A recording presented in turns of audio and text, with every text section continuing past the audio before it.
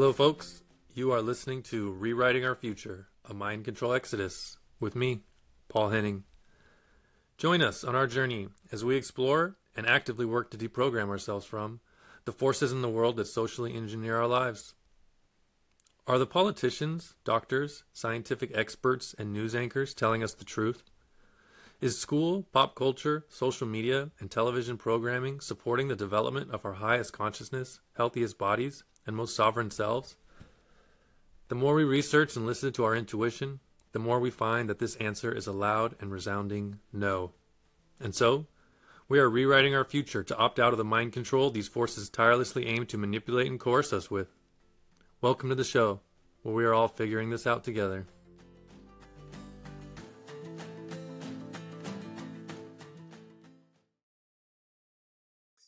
Hey everyone, welcome back. Thanks for joining us again today. This week I had the pleasure of sitting down again with my friend Bradley Pruitt of Tanasi Homes. Bradley came on today to talk to us about money, which is a super valuable topic that most of us, speaking for myself, don't know enough about at all. He broke down a little bit about where money comes from, how the notes that we call dollars today came to be and why their value fluctuates. We talked about creative finance. We talked about some great books to read to get things going. It was a really great conversation to get the flow going when it comes to understanding the big picture of money and taking a look at our own money and the possibilities that we have. Thanks for being here. I think you're going to enjoy this chat. Hello, everyone. Thank you for joining us again for Rewriting Our Future. I'm excited to welcome the only guest I've had on twice so far, Bradley Pruitt from Tanasi Homes. How you doing, Bradley? Great, Paul. Thank you for having me. I really appreciate it. Yeah, it's a real blessing having you on. You know, my wife and I want to do an episode coming up called Healing the Money Wound. Because, this whole platform is just to document our journey, trying to become more sovereign and independent and self-sufficient and living according to, our natural rights and the natural laws and all that. And a part of that is so much to do with money.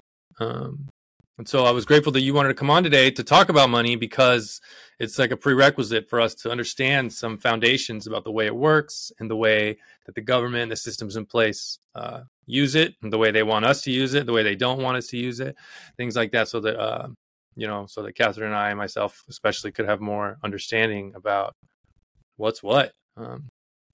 And so before we get into it, I'll give a little background.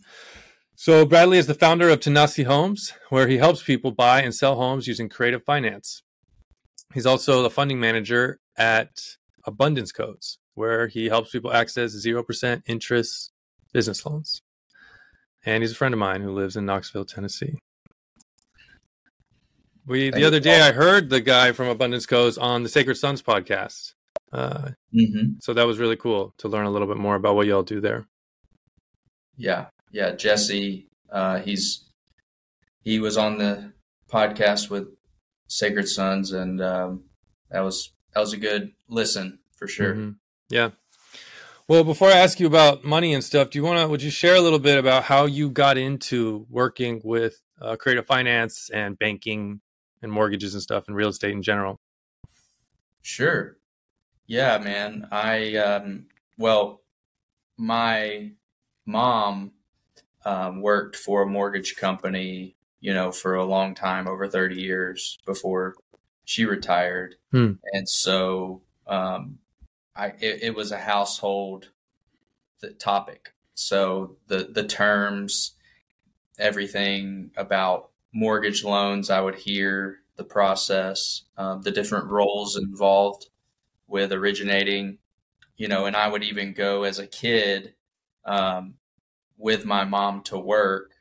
And, she worked for the same company with the same people for her whole career. So she was like best friends with everybody. Her boss would give me odd jobs to do, like sticking address stickers on envelopes and, different things that kids have the ability to do. And so he even let me put that on my resume when in college I was applying to my first bank.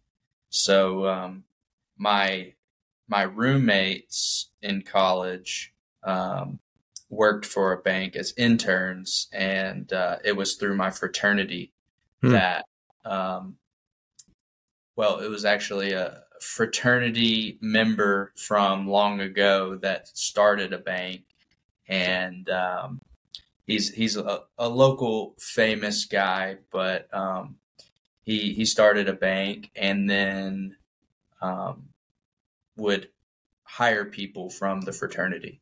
So that's how I got that position as a teller for my first bank job. And so I put on my resume that I worked for my mom's bank, and got a reference and everything. So I was a teller for 3 years.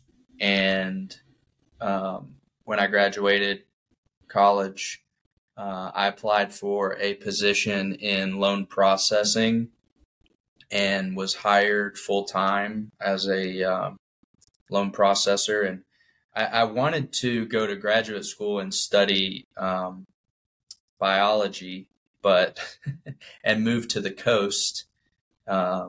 It's funny, we were talking about fishing. I wanted to do like marine biology and study fish. Yeah. And so I ended up going the banking career route. And so when I got into loan processing, I did that for about a year. I learned all about different loans, business loans, consumer loans, unsecured, which means there's no collateral, which means that the bank is giving you money and they are not going to take something away from you, a physical object that they have put a lien on if you don't repay it. But they could always go after you through a judgment and other ways.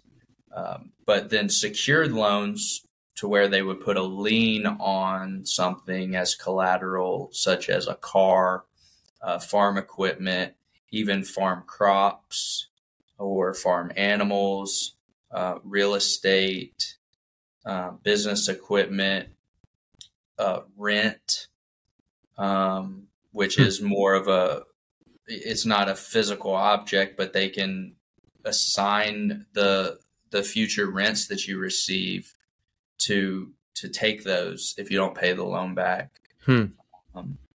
And so I was learning all about those sorts of things. And after about a little over a year of doing that, I was offered a position as a mortgage loan officer and got that position, and then learned how to process mortgage loans for 6 months. And then I was a loan officer where I met with clients and helped them to buy a house or refinance. And mortgages, really, you learn all about real estate because I work with title companies and attorneys, appraisers, home inspectors, engineers, a lot of different insurance companies. So a lot of different services that have to do with buying and selling real estate. Yeah. So that's how I learned real estate, and I learned finance, and then I was able to get some loans for myself to buy some rental properties and learned about real estate investing. And my mom helped me out a lot. She actually sold me my first 2 real estate properties. Nice. And so I learned a lot from my mom. And yeah, that's a little bit about me and the finance and real estate. Cool. Yeah, that's invaluable information. I didn't know anything about real estate until I was like 30 years old. And then a friend of mine was like, man, you have 0 down, veteran loan. You could be getting into real estate with almost nothing. And I had never thought about it, even though I was like a grown man. And so he was like, read Rich Dad, Poor Dad. It was just like straight out of the cliche. And I read Rich Dad, Poor Dad, and I was like, okay, I'm online now. And then I, that was several years ago, but since then I've had a couple real estate deals that have proved very successful for my wife and I, partly Nice. due to like luck, but partly due to our own like ability to pull the trigger when the time is right too. And so just Sure. that little bit of knowledge that was never presented to me anywhere else, like growing up in school or anything like that, provided me a lot of opportunity. I think, now my lens is a lot different. So I can imagine that being in the system and learning to bank professionally would really open up your mind for possibilities. Yeah, man. That's awesome. And it's good to have luck on your side, you know. Credit Mm-hmm. yourself for that luck, for Yeah. receiving. Yeah. Thank you. I I do need to, and to encourage others as well. It's almost something like with part of the like I don't know what they say. Whatever they say nowadays, sometimes in the culture, people are like, it's hard to compliment ourselves or to take compliments or to be proud. Like, I've heard it put as like the tall poppy syndrome. It's like I have to sometimes feel if I've done something that I'm proud of, I gotta be like smaller about it. But so I appreciate you telling me to take ownership over the luck, because yeah, we were able to do okay, just with a little bit of knowledge. But then you went and you didn't stay working for the bank as an employee. You went out Right. on your own to create opportunities for yourself through your own business, right? That's right. Yeah, I left the bank a little over a year ago, and a lot of it had to do with timing because the interest rates were rising, and I had gotten most of my clientele from internal referrals.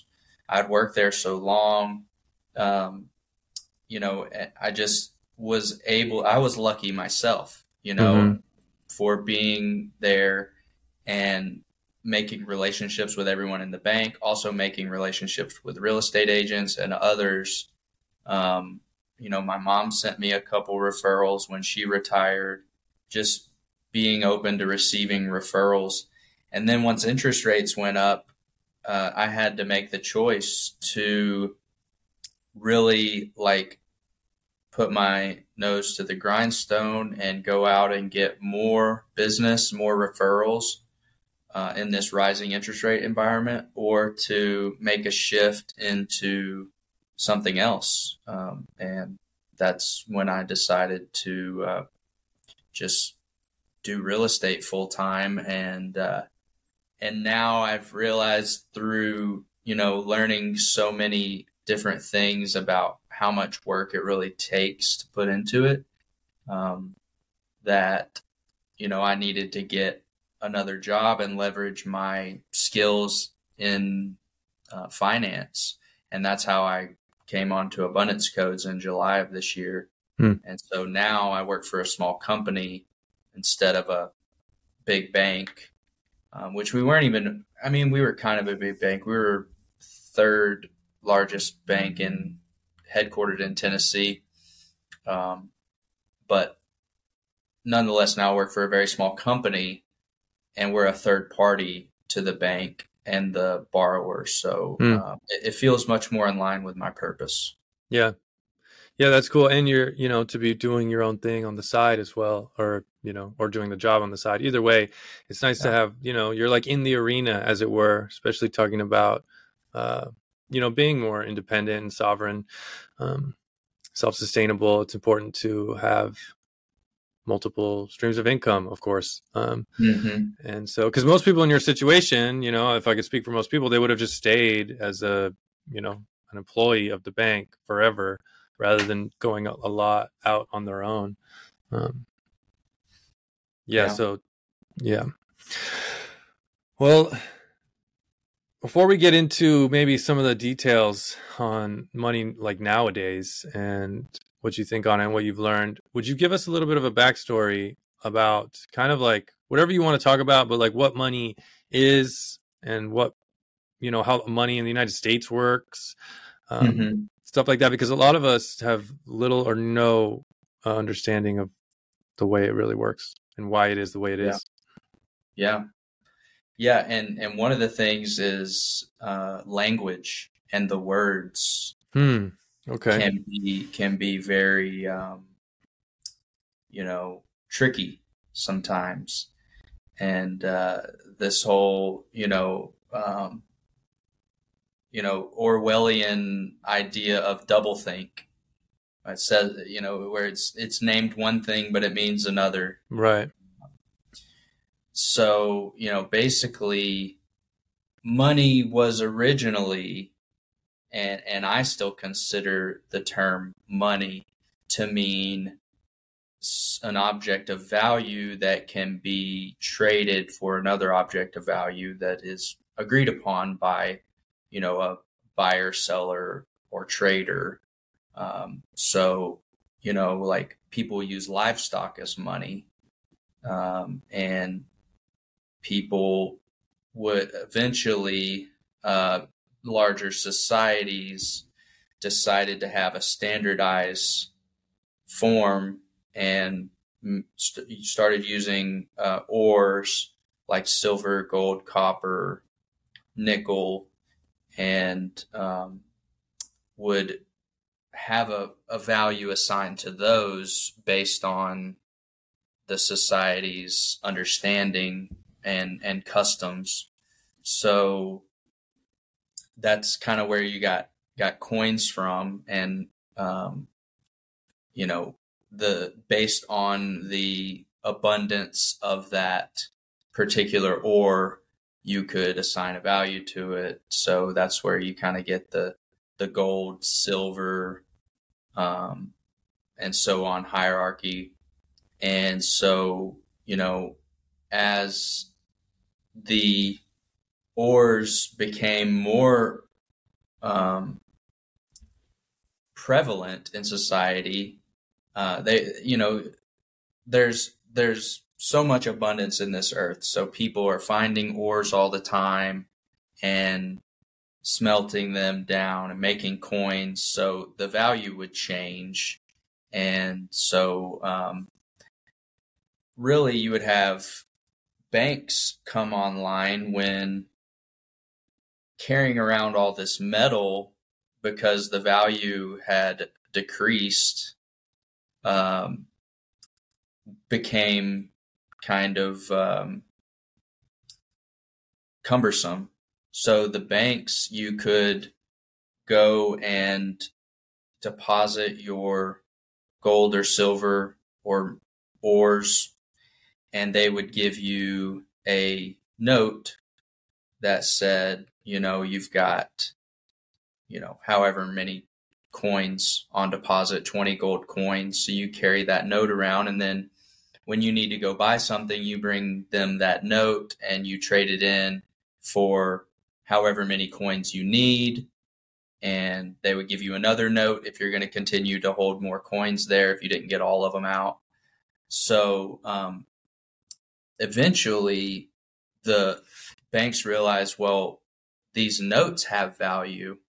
And so the notes became the object of trade between banks and then eventually between people. So the customers would go to the business and just give them the note that says, hey, I've got 20 coins in the bank. Here's my note that says that.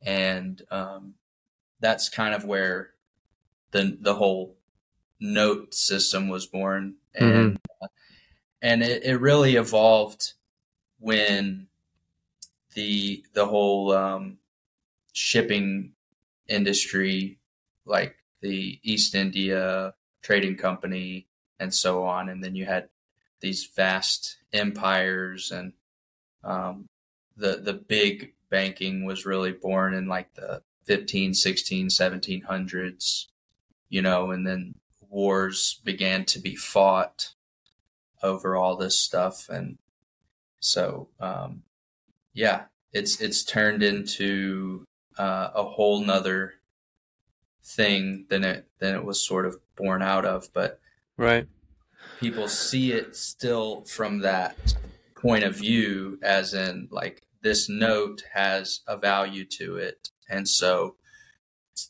as we use it, believing it has value, then it does have value. So that's kind of where we are today. Yeah, that makes sense. But now the notes are not backed by money, by gold or anything. Right. It's just the note. Basically. Yeah. Can you talk a little bit about what that means? Like when the notes no longer had hard currency to back them, Sure. what that means for, yeah. Yeah. So, and I learned this recently, but I think it was 1872, the silver was taken out of our um, monetary system. So we used to use, and I'll back up a little bit. When we first when I say we, the United States of America, in Congress assembled, became a union, then we didn't have a central bank. And then shortly thereafter, there was a central bank created, and then we got into a war with England because we didn't want to renew it, the War of 1812. And then, so we went back to having a central bank at the end of that war. So you kind of tell me who won that one. And then um, that was the second, I believe, central bank of America. And then Andrew Jackson, president from Tennessee, who, committed a lot of atrocities, abolished that central bank. And then we didn't have really a central bank until 1913. But before that, in 1872, that was called the Crime of 72, and some say that the Wizard of Oz is an allegory of this. That wow. The silver was taken out of there was no more silver standard in our currency, so that caused the farmers. There was a lot of deflation, the opposite of inflation, and which is symbolic or kind of the same thing as like a market crash. The prices of things go down, but really only the affluent had the gold, and the people who had silver were the more of the common people. And I don't know if you know William Jennings Bryan. He is famous for the Scopes monkey trial, which that was when he was older. But when he was much younger, he ran for president on the idea that we should put silver back in the currency. And he had a really famous speech during that presidential race. So that's a good one if you want to listen to it. Cool. And it was talking about how, like, farmers are businessmen too. Employees are businessmen too. We're just as much a businessmen as so-called business owners, and it's kind of like taking back our responsibility and our freedom that, I may work for someone else, but I'm working for myself too. I'm working for my family. I'm just as much as a businessman as anyone else, or woman for that matter. So then in 1913, we've got the Federal Reserve along with the income tax created. And there's a book, Creature from Jekyll Isle, G. Edward Griffin. If you want to read that, it kind of goes way into it.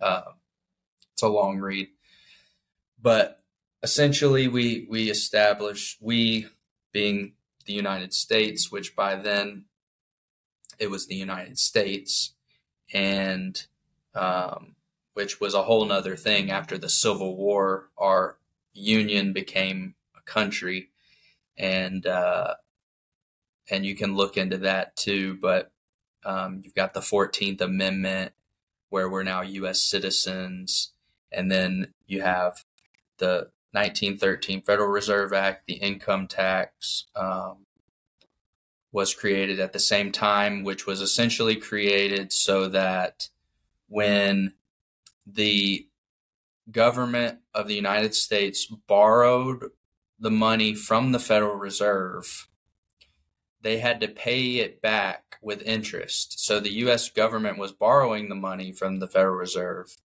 and the interest that was owed to the Federal Reserve was paid by the income tax. So the income tax is used to pay the interest owed to the Federal Reserve. I didn't know that. Then, it's supposed to be, at least, or that's how it was designed, I guess. Yeah. And then in 1933, the New Deal happened, and we were basically taking a step back from the gold standard. Then you had the Bretton Woods Agreement, and then we went in, things kind of went along as they were. Lots of countries were still borrowing or using U.S. dollars, which are Federal Reserve notes at this point in time. They're no longer gold certificates or silver certificates or greenbacks. And so, I guess they were still greenbacks, but in 1971, we were in Vietnam and spending so much money on this Vietnam War. So all these countries that are using these notes, these U.S. dollars, they are coming back to us with their notes and saying, we want our gold coins back. Just like we were talking about when banks got created, they were wanting to come back and get their gold, but they were calling our bluff. Essentially, we were saying we have this gold, and they were saying, wait, I want it. And then that's when Nixon said, we're going off the gold currency because we don't have the gold. Wow. Yeah, that's interesting. It's such a simple story when you say it like that, and I had no idea about half of that or the reasons why. I knew some of the major points, but the picture of it makes a lot of sense. So thanks for breaking that down. Yeah. So what does that mean for what debt is now? If the money isn't backed by anything, which means that they don't need anything to print more of it, it's just can be created out of thin air. Can you talk about what debt means then? Yeah.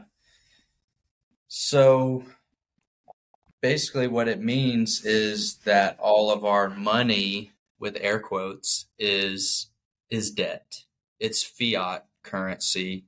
And a better term for it is cash value insurance banking system.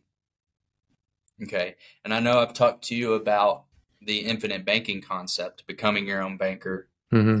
That's why they call it becoming your own banker, because all of these banks, including the Federal Reserve, have these life insurance policies. And then you also have the big insurance company, the FDIC.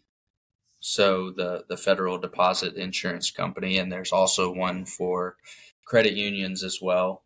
And so it's really insurance backed. And if you read Creature from Jekyll Isle, it's also backed by oil, because the companies, or I should say the countries in the Middle East that we do a lot of oil trading with, they have agreed to use the US dollar. And so you see all these wars that have gone on between the US, and essentially it's the US is strong arming these countries to continue using the US dollar, because when they use the US dollar, then it makes it stronger, and it continues to kick the can, because when they borrow more money, they can pay back the interest on the loans that they had before. Because when you have fiat currency, it's going to eventually dry up unless you keep borrowing money. And so that's why you have inflation, because more money gets printed, somebody has to borrow that money, the interest keeps compounding. But to keep it all going, there has to be continual payments. So even if there's a lesser payment, even if somebody is not really paying interest or paying principal anymore, they're just paying interest, the charade is able to keep on going. So you've got, it's basically the currency is no longer really money in its original sense. It's just based on they say backed by the full faith and credit of the United States government. But it's kind of like it's all in our heads, really. Right. Yeah, that's kind of how I see it. Yeah, it's crazy. So let's say I get a home loan, right? And I'm currently talking to a lender right now, just to give an update, because we sold our home, and now we're keeping an eye out on properties, talking to our realtor. We got our lender there to be ready for getting a loan on a home. Let's say we take an 80% loan on the home because we do 20% down. Let's say I borrow $180,000 from a bank for a $250,000 house. I don't know if that math is right, but you get the idea. So the bank's lending me $180,000, let's say, for a mortgage. Where does that money come from? Or is that money not in existence? Or is that really the bank's money? Or does it get created the moment I sign for it? Or how does that work? Yeah, this is one of the great mysteries of our monetary system. So, growing up, what I thought was the bank goes back into the vault and gets the money and sends it over to the title company, and the title company gives it to the seller, and I then have to repay the money to the bank that the bank lent out. Pretty straightforward. Yeah. So, and these are Federal Reserve notes, but we'll call it money just to keep it simple. So that's the other thing that our currency is based off of, or I guess we kind of already said that it's like our belief that it's worth something, but it's this promise to repay. So these promissory notes, you've got different instruments when you sign, and mortgage loans go way back, to European, Roman law. And so it's pretty complicated. So we had a saying at closings with the deed of trust and the promissory note, because sometimes people would want to read it and sometimes people would ask, what is it? And people should read it, but it's full of legalese, which is not English. It's a completely different language. And what we would say, or what I learned and then I would repeat, was that it simply says, if you pay, you stay. If you don't, you won't. So if you stop paying, you're promising that the bank can take the home. And that gives value right there. So then they can take that document or that package, which is the note, the deed of trust, also called a mortgage in some states, and the loan application, and they can sell that on the secondary market, which is what happens. And then it gets sold, goes upstream, and eventually winds up as a mortgage-backed security, and it's owned by a bunch of investors.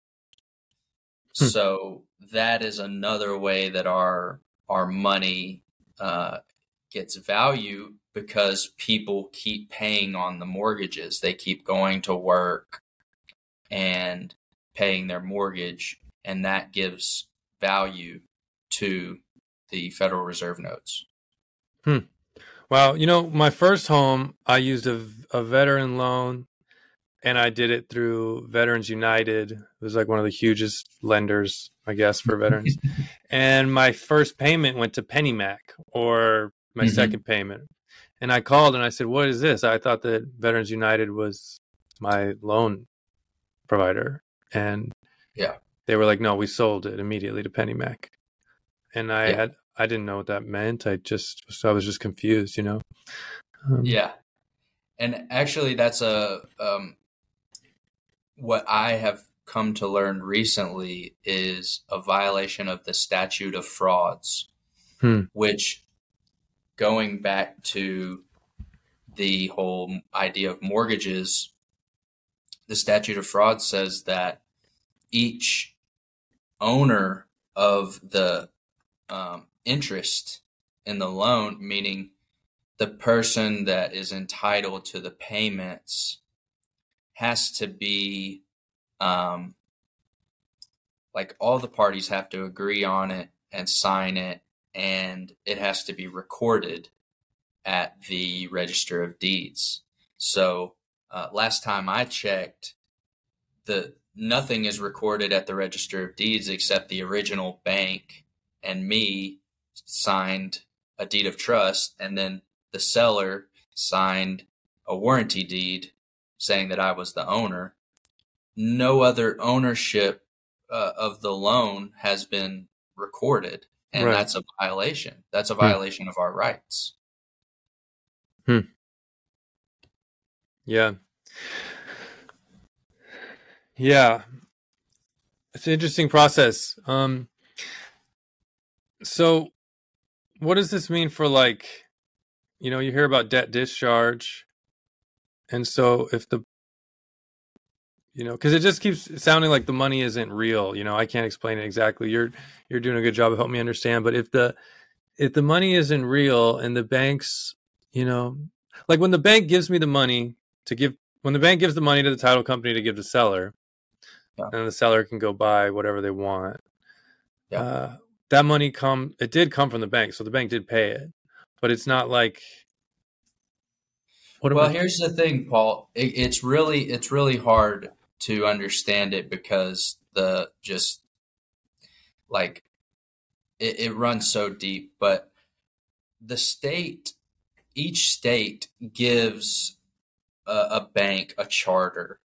So, a Tennessee headquartered bank has a charter from the state of Tennessee to be a bank. And that basically gives the bank permission to create money. So when I sign a promissory note, that bank is, first of all, going to be a member of the Federal Reserve. There's different Federal Reserve banks throughout the country. Closest one to here is Atlanta. So the bank would be the member of the Federal Reserve Bank of Atlanta, and they have to be a member of the FDIC or the NCUA, which is for credit unions, to be a member of the Federal Reserve Bank. So they can then get the money from the Federal Reserve, and we all know that the Federal Reserve just prints the money. Right. So they get authorization to print the money from our signature, basically. And it's really never printed whenever you've got these banks wiring money to title companies, and then title companies cutting a check. So you don't even need like money; you just need a data entry. So it's like really fast. Yeah. It's just really comes down to computer entries from the number pad and somebody Okay. getting authorization. I don't know the minutia of it, Mm-hmm. but they're basically just putting numbers into a computer because they got the authority from the state and the Federal Reserve to do that. Yeah, that makes more sense than them going into the vault and getting it, Yeah, it just sounds like one big scam. And so this, I guess, ties into debt discharge a little bit, because the little bit that I know is that people can separate their debt from themselves. I won't even talk about it. Can you talk to us a little bit about what this debt discharge means? Yeah. So, and before we go into that, I wanted to recommend a book.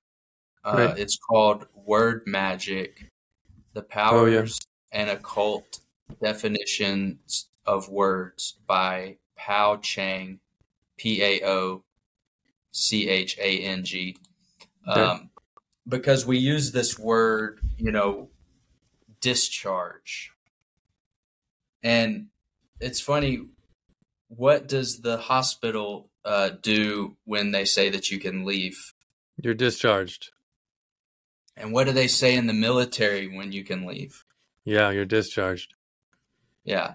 So it's interesting to me, all these words. And that's the courts have the ability to discharge. The word discharge is like a legal term.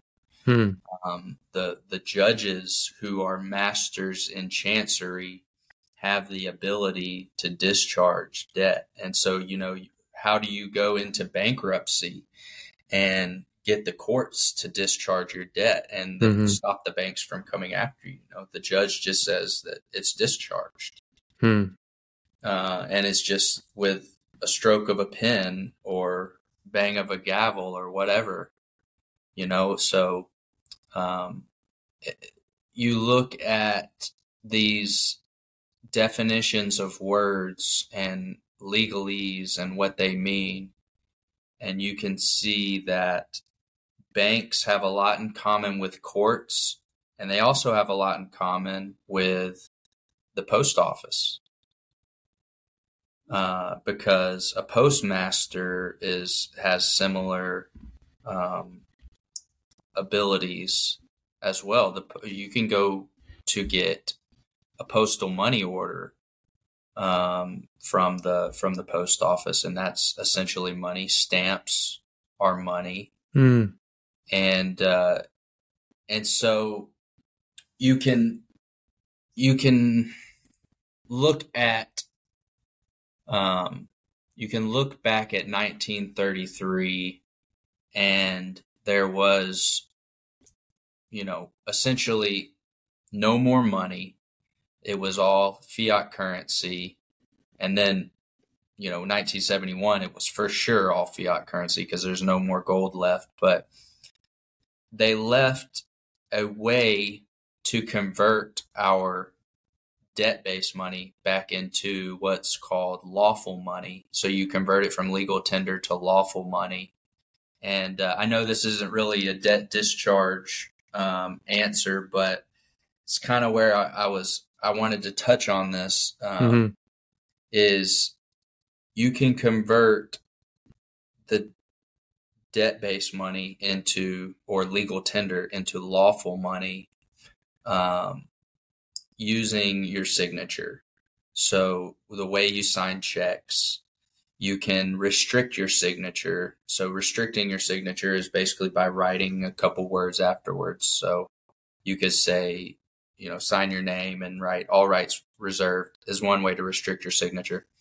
But one way to convert legal tender to lawful money is, say you pay me with a check, or the title company gives me a seller money. Well, if I deposit that in my bank account just by signing my name, it's still legal tender, and I'm going to owe taxes on that.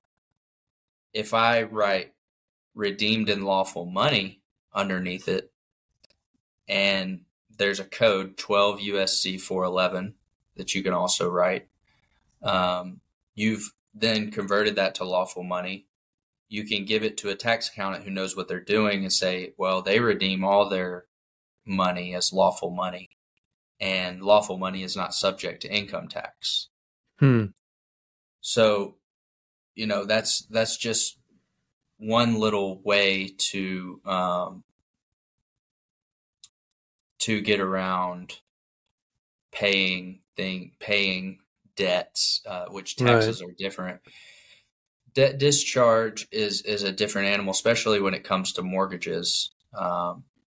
There's a lot of different topics, and I'm still learning about that, and I don't have a lot of concrete experience of successfully doing it myself. That's all right. So, but I love the subject, and I could talk about it forever. But a lot of it has to do with our credit report, because our credit report is, the legal definition is that they are collecting a debt. It's a way that creditors collect a debt from debtors, but they are violating your equitable rights to privacy, because you don't want all of that information out there, especially if it's negative, going to other lenders and they're making their decision to lend to you based off of that. Right. So, and it's so, like, even when you pay everything on time, if you run up your credit cards too high and you're still paying it on time, they're going to ding you for it. And it's like, well, it's not even based on on-time payments, so it's kind of ridiculous. But see, I was going somewhere with that.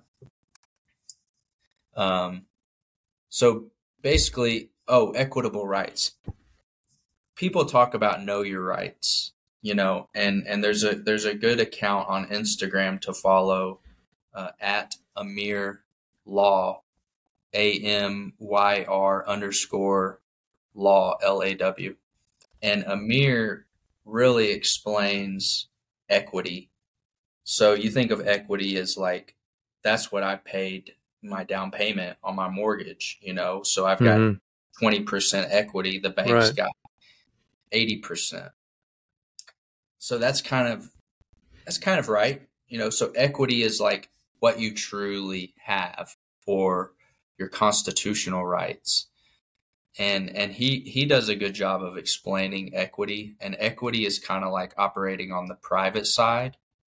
So keeping everything private and securing your God-given rights instead of like leaving it up to some authority to say that you have these rights or not. So I know that was a long-winded answer in a roundabout way. But no, it's cool. It's good to know that there's avenues to approach and resources to go to find some of the ways to further investigate, because it's obviously not as simple as they try to make it out to be. The thing about the word magic, I'm sure this book maybe touches more on this, but just you bring up the discharge. Like when I was in Wild and Fire, you would charge a fire hose, and there's a million water analogies, of course, right? It's like the currency and the flow, and there's a bunch more, but there's so many water analogies with the I love where you're going with this. Yeah, I don't remember. I'm blanking on more of them. Well, you've got you were a naval officer, right? Not an officer. I was enlisted, but I was in the Navy. Yeah, you were a naval enlisted person. So and I love that, because and my grandpa was in the Army, and he was also a Marine, so he was in the Army and the Navy. But I love that you were in the Navy, because you probably know a million different water terms that you can also tie in with. I mean, think about the word naval. That's another word for belly button, right? And that they use a lot of terms of birth. Birth is also a term, right? When of course, into the dock. Yeah, and the berthing, that's where you sleep on the ship, is in the berthing. Yeah. So, you know all Mm-hmm. these terms better than I do. Yeah. Bank is a term. Yeah, exactly. That's crazy that they I don't know if that's just part of the spells of the thing. Well, Um, I think about this, Paul, because what's happening is, um, right now, we think about in terms of astrology, the age that we were in, the age of Pisces, and that we're coming into this age of Aquarius, and there's elements that are assigned to um, these zodiacs, if you will, and Pisces is a water sign, so you can look at money and all these water analogies to it. And I even like the seal of the state of Tennessee is agriculture and commerce has a boat on the water, hmm. and it's because mer, mer, which is in the middle of that word, is sea basically, Yeah. and so you can see that word everywhere, Hmm. mer. So when we're thinking about water and what that element means, it has a lot to do with, to me, and what I've been associating with, it has a lot to do with feelings, like our our um, root our root chakra, Hmm. and our let's see, is it, so we've got the sacral chakra and the root chakra. But anyways, one of them is our basically our sexual chakra, Right. whichever one that is. And plexus is a better word because that's more Latin based. But that has to do with feeling and sensuality, and then you've also got like the heart Hmm. plexus and move Mm-hmm. the blood. So that those things have a lot to do with feeling and emotion, and money has a lot of it. I feel like it has a hold on our emotions For sure. as a society. Yeah. So where I'm going with this is we need to, as we move into this new age of Aquarius, whenever that is, I don't know when it's supposed to be now or later, but we're definitely moving in that direction. That's an air sign, Mm-hmm. but it's also, it's kind of a paradox because it's a there's water being poured out of the pitcher, and and ancient civilization said that water that's being poured out of the pitcher is like the thing that all of the zodiacs kind of reside in, is that water. Hmm. So it's a very powerful sign, but it's an air sign, which represents the atmosphere and the mind. And you can't really separate the elements from each other because they're all there in, Right. water, fire, air, earth, spirit. So I think what we need to do is realize that it's not, we shouldn't be so unbalanced of emotion. We should bring it back into ratio with the other elements such as air and the mind, and realize that it's it's an object of the mind, and that balancing out of the ratios where we can step away and say, I'm not going to be so emotionally involved with this thing that's just a creation of our minds collectively, Right. so I can make more grounded decisions, even though it doesn't sound like it would be more grounded when you're going up in the air. But we're just bringing things Yeah.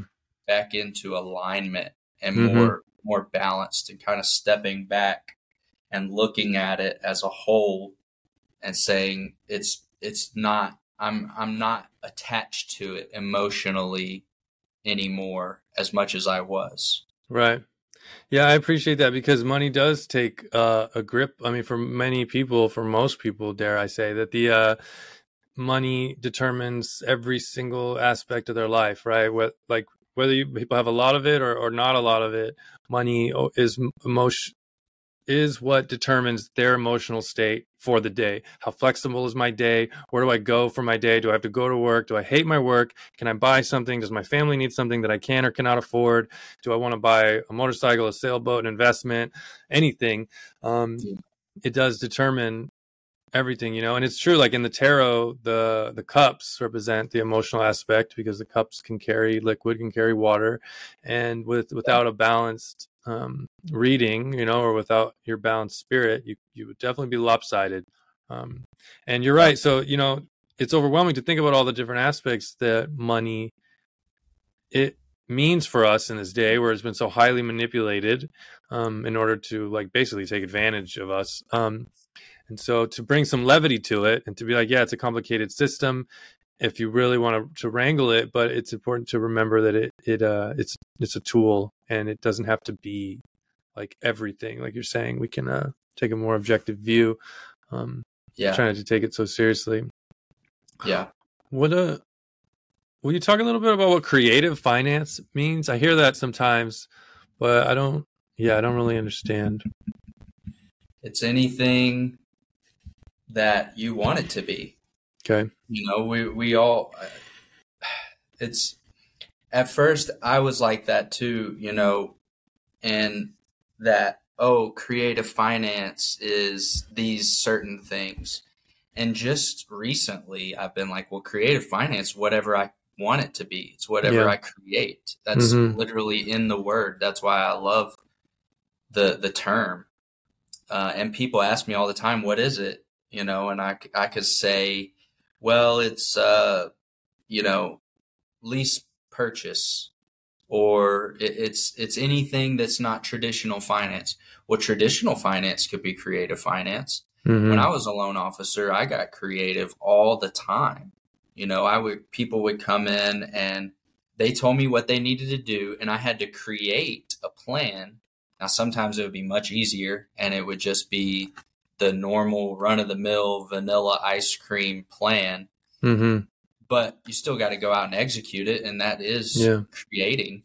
So it's just like, say you can be creative when you go out and get a mortgage loan, but generally creative financing is considered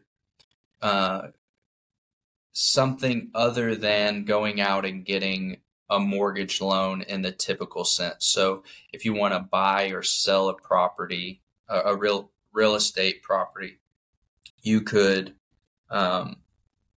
either take over somebody's lease. You could do a sublease. You could do, if their lease allows subleasing. I could lease a property and live there, and I could, because a lot of landlords don't do credit checks, or they'll be more relational. They don't have these rules that banks do. So it's kind of a way to go around a bank. Yeah. I could buy a property and the seller could finance it to me. That I could buy a property and keep the seller's loan in place. And that's called subject to. And I basically take over their mortgage payments. Or you could sell a property. I could have a property with a mortgage on it, and I could sell it to someone. And if I pick the right title company that knows what they're doing, they won't require the a big check to go pay off the bank. The loan will stay in place. You do these certain things to make sure that the bank doesn't call the note due, and you keep paying the bank. And you could rent out the property or do whatever you want with it, but you're able to sell it. There's also, like, my wife's aunt was bequeathed a property in her dad's will, but it said that she couldn't sell it for X number of years. Well, actually, there's a law that says that period of time can only be a maximum of 21 years. But if she really wanted to sell it, she could do a lease purchase agreement or a lease option agreement that lasts 21 years. And that way she's able to generate some income from it and go use that income and buy another property and have another place to live. Yeah. And you're not stuck to the situation. So you're basically finding a creative means to do what you want to do, to like let your willpower flow. Right. I appreciate it. It's like it's more of treating the money as a creative project, as like more like an art project or an act of play. Because I even someone who's done a couple real estate deals myself, I just typically wouldn't consider anything outside of the basic thing. When you call the lender and they say there's 2 types of loans you can get, and blah blah blah, and that's it. It's like this very, very narrow window of possibility.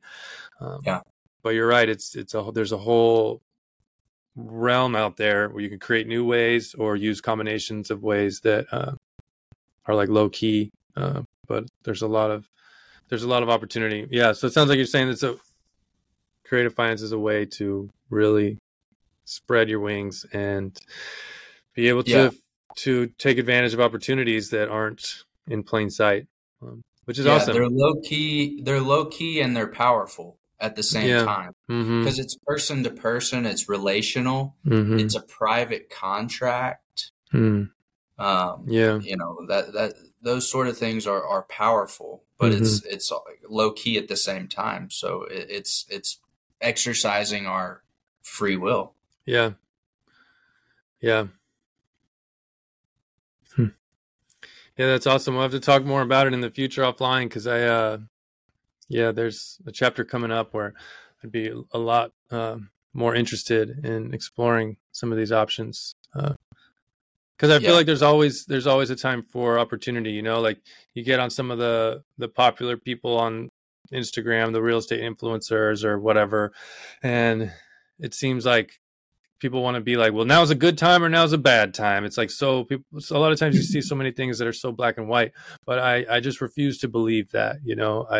There's always opportunity no matter what's happening. You just need to be creative. Yeah. Negativity is the poster child for opportunity. Negativity represents potential energy. Right. You gotta get rid of something old to make space for the new, and that space may be that negative energy, but it's gonna pull in that new thing that you want. Go ahead. Like what? What were you gonna say? I was gonna say, well, I've been like a vacuum. Like the more negative, the more pervasive. Right? And I've been wanting to use he was saying so many, because being on the verge of getting into more real estate here in the next few months, seeing all this like negative, this interest rates, blah, blah, blah, all-time price highs. I just think every time I see a negative comment or something that goes against the path that I'm on, I just want to be like, this is exactly what I need, because it's creating the space for me to fill their negative. So I've been able to turn it to where any negative feedback from the path I want to be on is just like fuel now. And so I've been able to invert that energy, because I just don't have the stomach for doomer vibes. We have the power to flip the script, and in that Word Magic book, he talks about the forces of magnetism and electricity, the opposing forces, but they're also one and the same, electromagnetism. And it's really interesting. But I wanted to speak to another thing about creative finance, which is business credit. Okay. And when you have good personal credit, a good credit score, one can go and get a business loan or a business credit card for 0% interest rate for however many months and access thousands of dollars, and that loan is not reported to the personal credit report. And that's really powerful because, like I was saying earlier, if you have a personal credit card, even if you have online on time payments, you can run that card up to the maximum and tank your credit score. Yep. Well, with a business credit card, you can run it up to the max, but as long as you're making payments on it and you're not in default, that's not going to touch your personal credit score. Mm-hmm. So that's a really powerful tool to use for investments, creative finance. And then the last thing I'll say is the infinite banking is also a really good tool on the tool belt for creative finance, because you can just put your money in there and take it right back out, and it's earning compound interest and you're still able to use it. So I definitely recommend R. Nelson Nash, Becoming Your Own Banker, as well. So yeah, cool. We'll make sure to put all these books in the show notes, so we can do more research. And if people want to talk more about the creative finance for for real estate or the business loans, we can put the notes as well for how to connect with you through Abundance Code or through Tanasi. Before we go, I have one more question for you. So, okay. I'm in like some prepper type groups and some influence like homesteader and stuff like that. And some people hate debt, like Bradley. Some people think that debt is evil and that if you're in debt, you're a fool. But your perspective is that debt is a tool, and debt is well, I won't tell you what your perspective is, but what do you think about that idea? Debt sounds a lot like death, and people are afraid of death too. And it's a scary thing. It's like that. It's like that part of it's like that shadowy part of ourselves that, we don't want to look at. We want to sweep it under the rug, and we don't want to look under the rug. Mm-hmm. It's at this point, debt is virtually unavoidable, because it's just a part of life. I mean, the way our money is set up, but also, like, if we didn't really touch on trust, but if the word trust, meaning I trust you, in God we trust, or like trust wills and estates, they all kind of mean the same thing. Like, there's an agreement made, whether it's implied or it's expressed through a document. When someone says they'll do something in exchange of another thing, the thing that is given at the time is usually called payment, and then the thing that comes later, would either be the services or the product, but essentially that's a debt to be repaid, something that you owe that person that was agreed upon, unless the contract is nullified or canceled or whatever it may be. That's essentially a debt. So it's in the sense of Dave Ramsey scared of debt or not wanting to have a loan because you want to pay cash for everything. I can see where they're coming from. It's a way to that idea is a way to get someone out of a deep, deep hole or a situation where they don't know what else to do to get back on the right track, as far as getting their credit score up, or getting their car back that's been repossessed, or stopping a foreclosure. If you don't know anything else to do, Dave Ramsey's got a lot of tools to get you back on track to where there's a level playing field. and then you start to learn. You can graduate to Robert Kiyosaki, and that guy goes out there, but you can really turn debt or a liability into an asset by having a um, income generating property, whatever it may be. But essentially, life is a risk. When we Yeah. wake up and get out of bed, and we take a breath or we eat something, we're risking death every day. But that's we eventually will pay for life, by dying. That we'll pay that debt by dying, and then we'll go on to the next life, whatever that entails. Yeah.